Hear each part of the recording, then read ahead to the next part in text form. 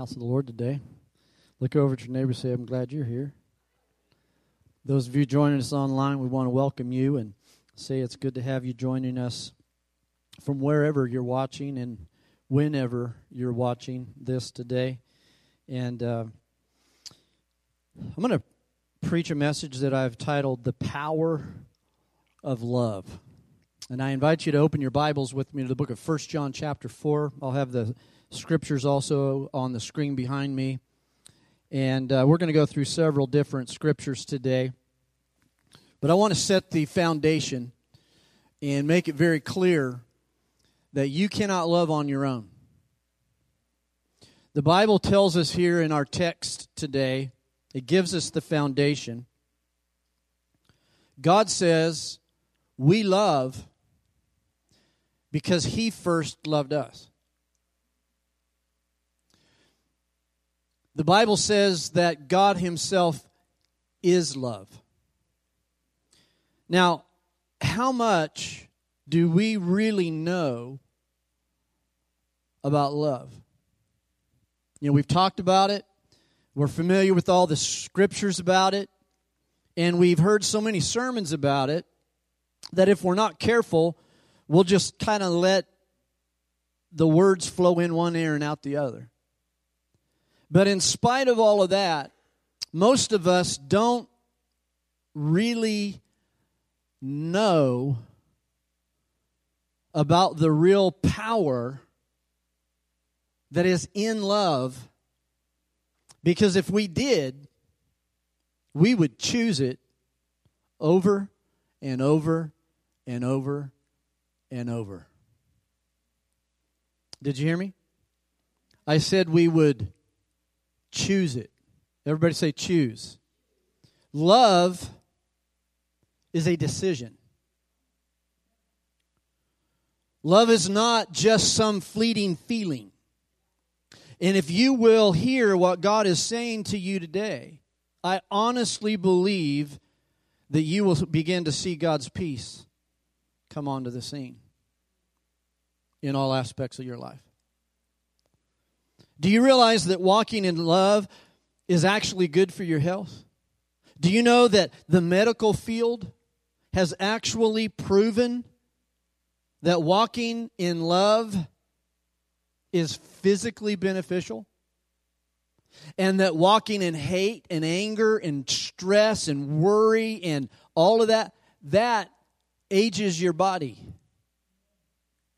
The converse of love is also true. Walking in hostility or strife is stressful. How many of you would agree with that? Strife and confusion in situations that where that is so prevalent creates stress. Now, when you think of hostility, you may think of the type of anger that you feel when something serious happens, but actually, hostility is a lot of the little things that happen, and they keep adding up. And then when it's the little things, kind of like the dry cleaners messed up your best suit, right? Or when someone opens their car door and dings your door. It's like, man, it's those little things. And if enough of those things happen, you find that you become hostile. In fact, right now, we are living in a world in the United States of America that is, by and large, the majority of people that you come across with. There's anger. There's frustration. It feels like people get easily frustrated. I mean, talk about frustration. And I know I go here a lot, but man, try to just drive the speed limit. Whatever happened to the law of a limit on how fast you drive? And I'm talking even in neighborhoods. I'm talking where kids walk, where kids live. And it's 25 over the 25. And just try to follow the rule of the limit of speed, and you get everybody behind you is mad. hostile. I hope none of you are part of that group. But what the medical field has found out is exactly what God has been telling humanity all along. We need to be walking in love. Now, the world, and I really need to strongly say this today, has influenced the definition of love. Our definition of love is kind of like the man in the Bible who was on his way to Jericho and fell among thieves, and they beat him up, and they robbed him. And that's kind of like what love has happened. Love has kind of been on this road that went to Jericho, and the devil came in and made it different, robbed it of what it really means. Because today, I hear so many times people say, well, you don't love me, when all I've done is told them the truth. Can I get an amen? Is there a witness in the house? You tell somebody the truth, and you know what Jesus said the truth would do? Make you mad? No, that's not what he said. A lot of times it does, though. Somebody tell you the truth, that'll make you mad. How many know what I'm talking about? But Jesus said the truth, if you let it, will set you free. Did you know that there is nothing in the Bible, I've searched it, about falling in love? I mean, you don't fall into it like you'd fall into a hole you don't see. Amen? You choose it. The person you married, you chose them. You say, well, Pastor, now don't you believe that there's only one person in the world that is designed that I can... No, I don't. You chose the person that you're married to. Now, people say, well, I used to love him, or I don't love her anymore, or he destroyed my love. I want you to hear what God says in Romans 5:5. It says that hope does not disappoint because the love of God has been poured out within our hearts through the Holy Spirit who was given to us. So guess what? You have love. Look at your neighbor and say, you already have love if you know Jesus. So here's the first thing you got to understand is love is a gift from love. Because God is love. Love is a gift from God. It is a possession. You already have it if you're saved. Okay? We love because He first loved us. It's like faith. The Bible says everyone has a measure of faith. Every single one of us. Okay? Everyone has a measure of faith, but you decide what you're going to do with that measure. It's just like, and I'm not really very good at this one. Every one of you have muscles. Now, I've seen some guys, they do a better job, okay, at exercising their muscle than I do. Amen? See, I know, you weren't supposed to amen that one. But how many of you know what I'm saying? And you can exercise your faith. Every one of you have faith. But some of you will call on one person or another person. Why? Because you believe they've got better faith than you do. But all they've done is they've taken that faith muscle and they've exercised that muscle. And here's when you exercise faith, you don't exercise it normally in good situations. You exercise it in tough situations. That's when it's exercised. I mean, you don't need faith for the things you can control. You need faith for those things you can't control. So God gives you love, and you decide where you're going to invest that love. You see, God gives suggestions on how to distribute that love. Look at this in Ephesians chapter 5 and verse 25. All you husbands, God says, love your wives. How am I supposed to do that, Lord?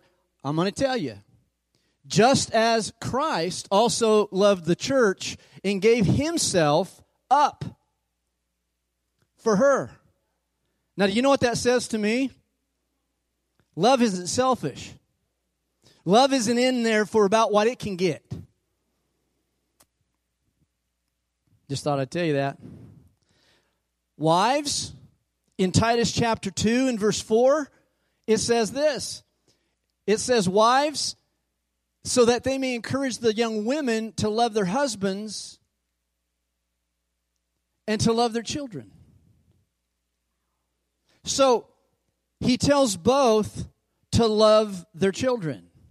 He tells them both to love one another. But now let me ask you, does he make you do that?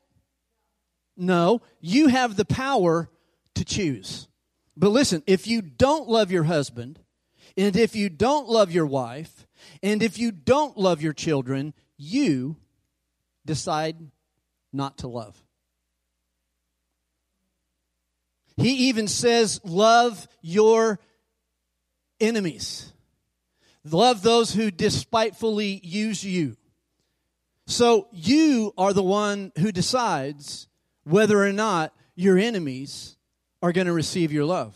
All of you that are married in here today, you chose to love the one that you're married to. You made a decision.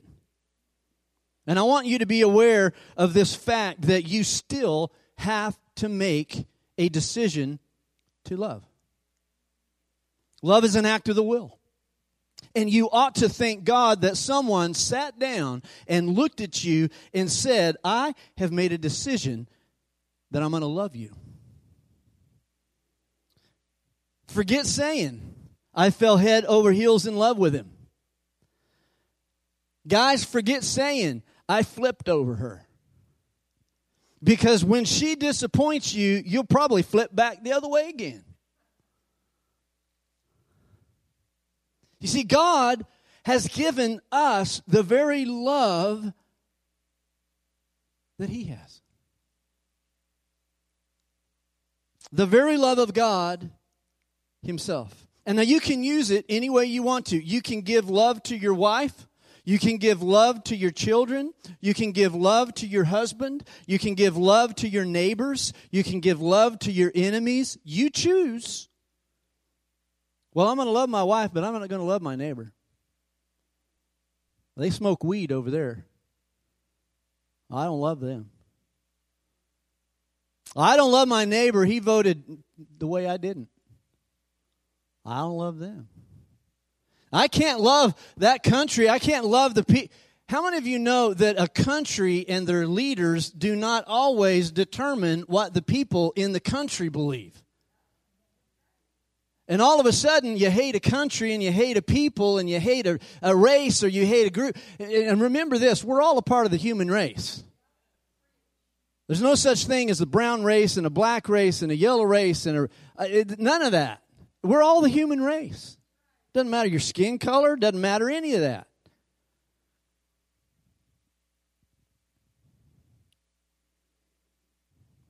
If you say, I don't love my husband, do you know what's talking? Your stubbornness. Can I get an amen? I'll state it even stronger. It's your rebellion against God's command to love your husband. But Pastor, I don't love my wife anymore. That is impossible. That's like saying there's good demons. You say, now Pastor, what do you mean? It is not possible not to love your wife anymore. You may say, well, but she's unlovable. That's not godly love, that's human love. Well, she's not walking with God. So that's why you need to love her. Well, I just love him. He's so sweet. I just love him. He's so nice to me. That's not biblical love. Am I blowing anybody's mind here with what God's Word's saying? You see, biblical love says, I love him because I decided to love him and I continue to choose to love him. Look at 1 Corinthians 13. Now, we saw this a little bit in the video. This is called the love chapter. 1 Corinthians 13, beginning in verse 4. It says that love is patient. Are you patient? Love is kind. Are you kind? Love is not jealous, does not brag, is not arrogant, does not act unbecomingly. Boy, this is a big one. You need to mark this one. It does not seek its own. You know what that means? It's not selfish. It's not about me. It is not provoked. It does not take into account a wrong suffered. It does not rejoice in unrighteousness. In other words, it's not going to stamp sin. It's going to stand up and say, this is wrong. And I love you enough to tell you that. Amen? It doesn't rejoice in unrighteousness, but it rejoices with what? The truth. What's the truth?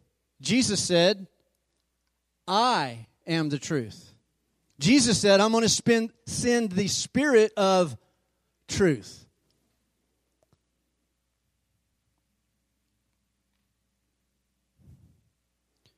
It bears all things, it believes all things, it hopes all things, it endures all things. Love never fails. Say that with me. Love never fails. How often does it fail? Never. It never fails. And so I'm going to say, well, Pastor Drew, I used to love her. Then you still do.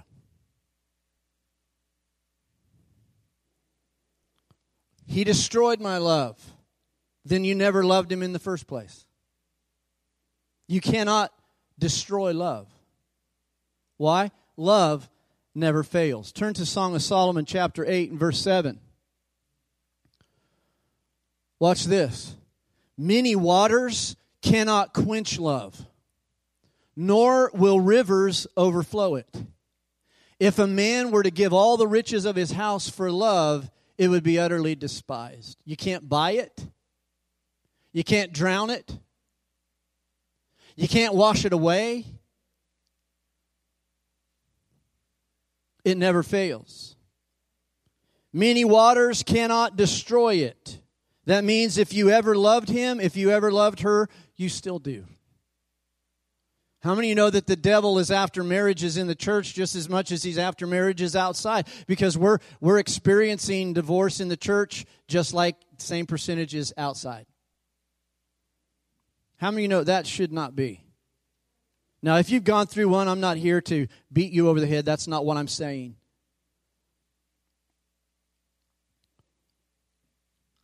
But we need to relook at love and the power that is in it.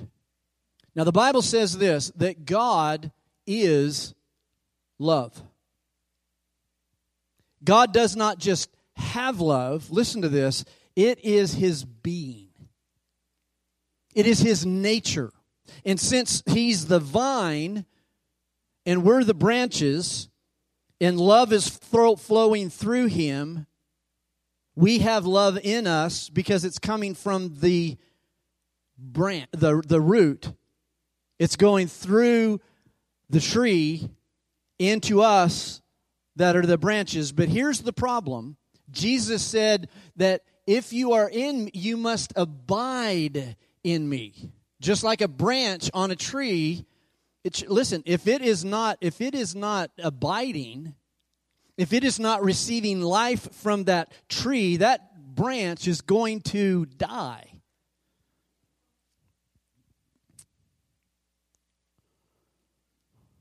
So,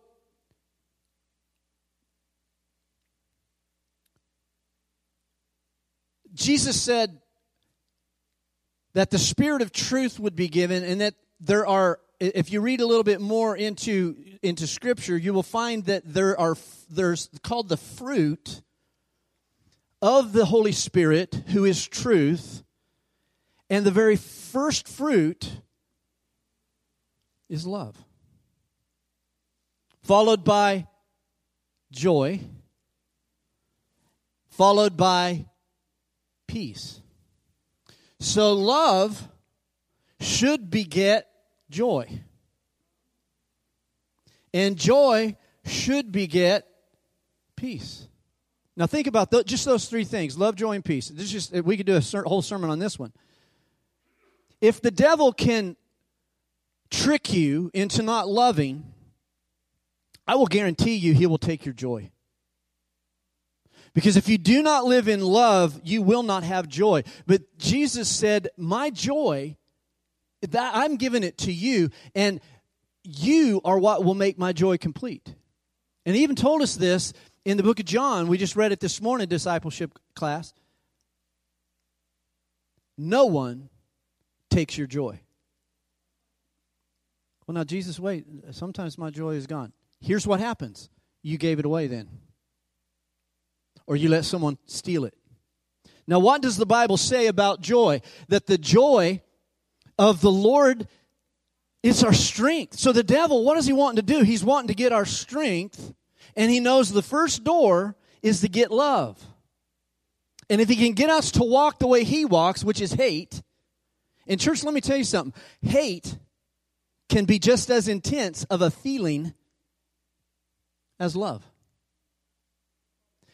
And now think about this. Love will affect your emotions, right? Those flips of the heart. You know. The puppy love. You know what I'm talking about? All the puppy love, and it turns into the long dog days of summer. You're like, I used to have puppy love, but it's just a dog right now. It's because you're not tending it. And it's not about the feelings that flip your heart. But it will affect you that way, just like hate can affect your emotions to the point where it will give you adrenaline to do evil. And the Bible talks about anger, and it talks about how it increases. It goes from anger to wrath, strife. The end of it is murder. I will tell you this.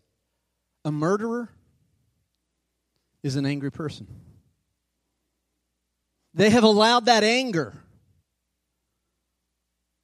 to go unchecked. Jesus said this, that your hatred causes you to murder. And he even said this, if you hate your brother, you have already committed murder in your heart.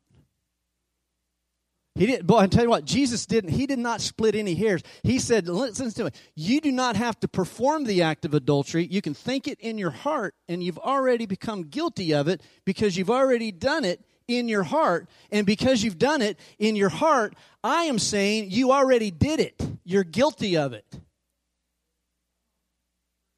Now, all I'm doing is preaching God's word. He said, if I hate my brother, I have actually killed him in my heart. Now, walk with me on this. Adultery, think about this. What you have to do to commit adultery is you literally have to kill your spouse in your mind. Because you've got to act as if that spouse is not even alive anymore. So really, when David committed adultery, he did commit murder even before he had Uriah the Hittite killed.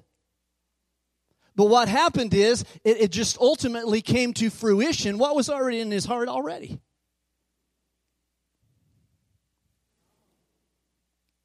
You see, our bodies were not made to live with hostility flowing through them. Ulcers and tension headaches come from paying attention to wrongs suffered. 1 Corinthians 13 and verse 8 said that love never fails. I don't care what it looks like. Love never fails. But Pastor, I just been loving him for 25 years. Well, love him for 26. Lord, I've loved him now for 26. Well, love him for 27. Love him for 50. Love never fails. So when you start living in love, guess what? You won't fail. Is there anybody that can witness that? So why don't all of us live lives of love? Well, very often it's because we're still wrapped up in worldly habits of thinking and reacting. Oftentimes we react when we should act. If we acted in love instead of reacted in anger. You see, what we do is we continue living from the outside in rather than from the inside out. We let the outside affect what we do or think inside. And pretty soon, whatever you think drops into your heart, and whatever's in your heart is going to come out through your actions. That's what the Bible says. Out of the abundance of the heart, the mouth speaks. Now, today's version of love, just want to say this about love today, that I am seeing is that it is very, very, very, what is called love is very self-centered. It's, when someone says, well, you don't love me, it's usually because you are not giving them what they want. You are not approving the way they live or a lifestyle choice that God called sin, that you're simply saying, I agree with what God said and not with what you're doing, and you're called unloving. Come on, church. You know what I'm talking about. What are you doing for me? What is in it for me? That is not what love is. I'm just going to say this. Love is not about you.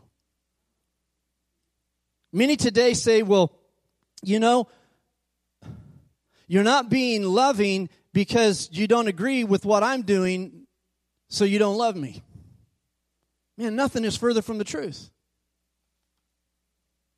Hear this like you have 4 ears. True love cannot compromise truth. I mean, if it's true love, it cannot compromise with truth. How many of you knew that Satan is a certified liar? Jesus said he is the father of lies. The Bible says there is no truth in him. He is the inventor of gossip. He is the founder and CEO of scandal. He wants to keep you thinking and acting like you did when you were all bound up in sin and then selfishness. And he gets some Christians back into that lifestyle. Now think about this. Remember the account of Jesus when he raised Lazarus from the dead in John chapter 11? Do you remember what happened? He called him forth after he had been dead for 4 days. And if you go back and you read that, you will find that Jesus called Lazarus to come forth. And Lazarus came forth. But you know what? He was still bound up. He still had on his grave clothes. He was alive, but he was still bound up. So Jesus said in verse 44 of John 11, he said, loose him and let him go. That's a God illustration of our situation. When we were born again, our spirit man came forth. We were born of God. But listen to me, that self-centered, those self-centered habits that we acquired while we lived in sin and in death were still in place. And they still have some of God's people bound. That's why you get into the book of James, and James says, I want to tell you something, guys. The anger of man does not accomplish the righteousness of God. I mean, you can get mad at sinners all you want, but you're not going to accomplish the righteousness of God by living in anger with them. I mean, think about the little prophet that, took a fish ride, got swallowed by the fish. God says, you go to Nineveh. He goes, I'm going to Tarsus. I'm not going to Nineveh. I want to go over here to Tarshish. And God said, okay, fine. You're going to go to Tarshish. I'll deal with you there. So he gets onto a boat. What happens? There's a storm.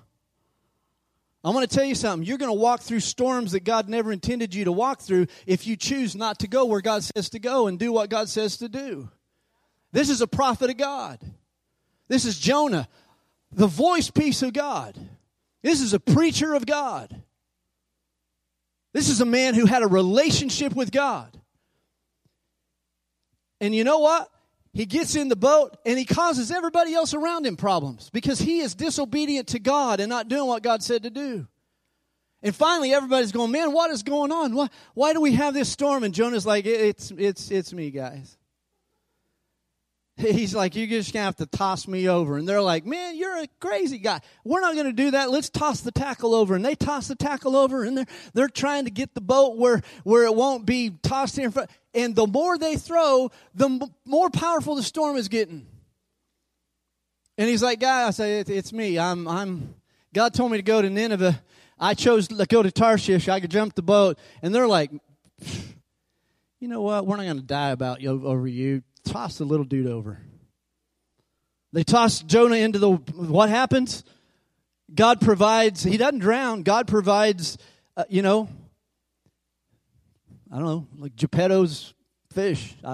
He's got a whale there. He's got a big fish, the Bible says, and it swallows him up. And he's in the belly of the fish for 3 days and 3 nights. And anyway, God gets his attention. We know the story, right? He belches him up. He throws up, literally, Jonah up on the beach. Now he's a smelly prophet. Now he's got all the stuff this whale is eating all over him. I'm sure he didn't smell very good when he goes to Nineveh, yet he preaches the word of God. And you know what happens? God does what God said he's going to do. He saves the enemy. Nineveh. And in that day, it was a town of 120,000 people. And they're getting saved over his preaching. And he's the only preacher I read of in Scripture that is mad about a revival. He's angry at God. He's out there getting baked in the sun. And just so you know, Israel's kind of like on the same meridian we are here in Phoenix, so they get a little bit of the same kind of desert feel we get. And the head of Jonah, that prophet, maybe he was a little bit bald, I don't know, but he is getting angrier and angrier because now he's getting burnt. And God says, well, here, I'm going to cover you. I'm going to take care of you. And God, how many of you know, even in the midst of our junk, God's still providing for us. But here was this little AWOL prophet, angry without love. Jonah was AWOL. He had no love for those that he was supposed to love. He was free, but he was bound.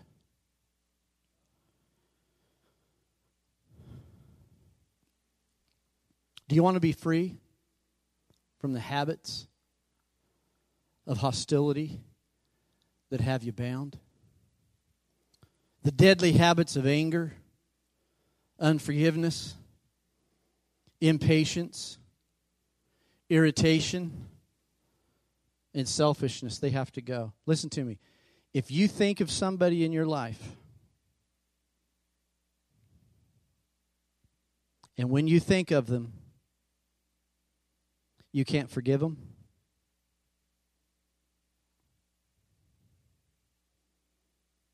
you get angry when you think of them,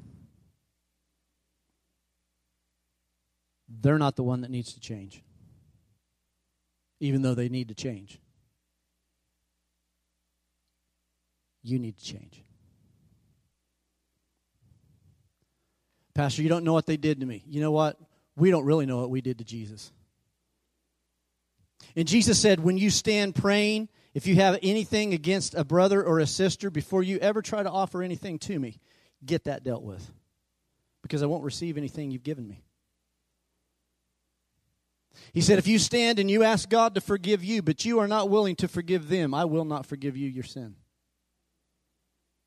And so we don't like that side of God. Now, hold on just a second. Pastor, I thought you said God is love. He's displaying love right there. You say, well, that doesn't look like love. I want that, and see, that's the problem. In our world today, it's not about you. Are you with me? It's about Him. Love is not about us. Love is about others. Love is about, first of all, loving God. For God so loved the world, He gave His only begotten Son. Why? That whoever would believe in Him would not perish, but have everlasting life. It didn't say that they were going to have great, happiness all their lives. They're not going to board the love boat. They're boarding the battleship. You got to man your battle station. Amen? And what we got to do is we got to just say to the devil, loose me and let me go. I will go on with God. I refuse to be held down. I choose to walk in love. I will walk in love. I will put hate and unforgiveness and selfishness on the altar, and I won't pick it up again. I will go forward. You say, well, Pastor, you said that this was the power of love. Here's the power. When you choose it, and you choose to really live in it, nothing will stick to you. No persecution will stick on you. When someone curses you, it'll just slide off like a Teflon skillet and go right back on them. Like a bird in its flitting and a swallow in its flying, no undeserved curse, the Bible says, will land on you. And when the devil tries to curse you, you just say, I'm dead to that. And see, that's what Jesus said. That's what Paul said. He said, I've got to die every day to myself. That's why when you wake up in the morning, you need to say, Lord, I die today to what I want, and I want to live today to what you want. Unwrap me. Take off my grave clothes. I don't want to walk today in grave clothes. Too many Christians walking around in grave clothes, church.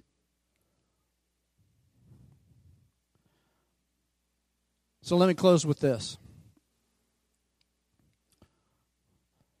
I want to dare you to do 3 things. Everybody look around and say, I'm not pastor's daring us now. Dare to release the love that God has put inside you. Release it. He shed it abroad in your heart. Now release it. It's your choice. Dare number 2 is dare to step into the supernatural. Because what I'm talking about is not natural. Someone hits you on one side of your face, what do you want to do? Hit them back. You want to hit them, hate them, and hurt them. So that's the devil's ministry. Hit them, hate them, and hurt them. So dare to release what God's put inside you and love people. Secondly, dare to step into the supernatural and love. And thirdly, dare to give yourself to others like Jesus gave to you. What would happen in our world if we all lived like this?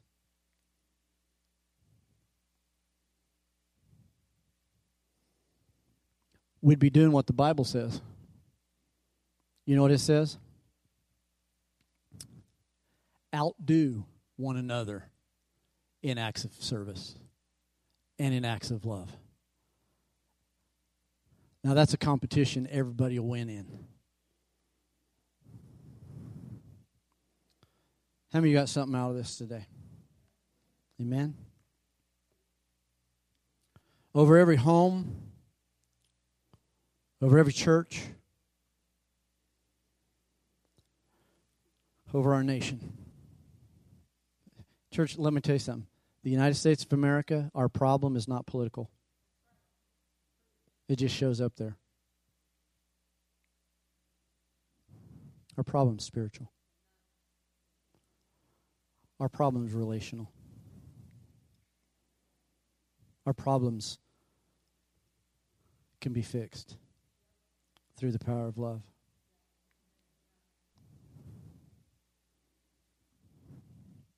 And I remember thinking, when I was a child, It just seems like you're kind of a doormat, though. I remember reading when Jesus said, if someone strikes you on one side of the cheek, turn the other. I was like, man, that just seems stupid. Does anybody ever think like that? It's like, man, But am I going to believe what I feel and think, or am I going to believe what God said? Let me close with this question. Has anyone loved you and kept on loving you when you were unlovable and it impacted you? Maybe you never said anything to them, but you were like, how can they still love me after all I've done? It's supernatural. And do you know what?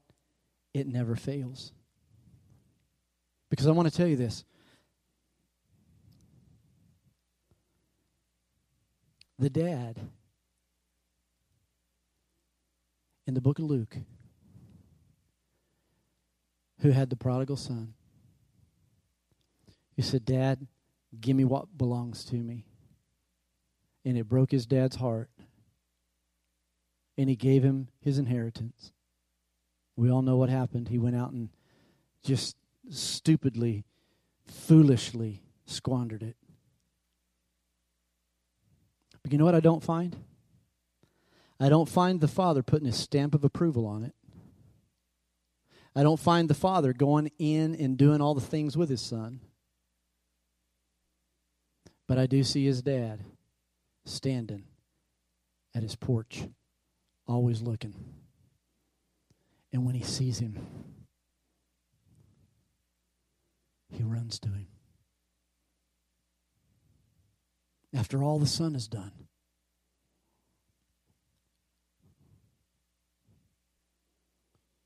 The power of love brought that boy home. And the power of love, man, it can heal relationships. It can fix your marriage. It can fix our nation. It can fix relationships more than counseling can. In fact, this is counseling.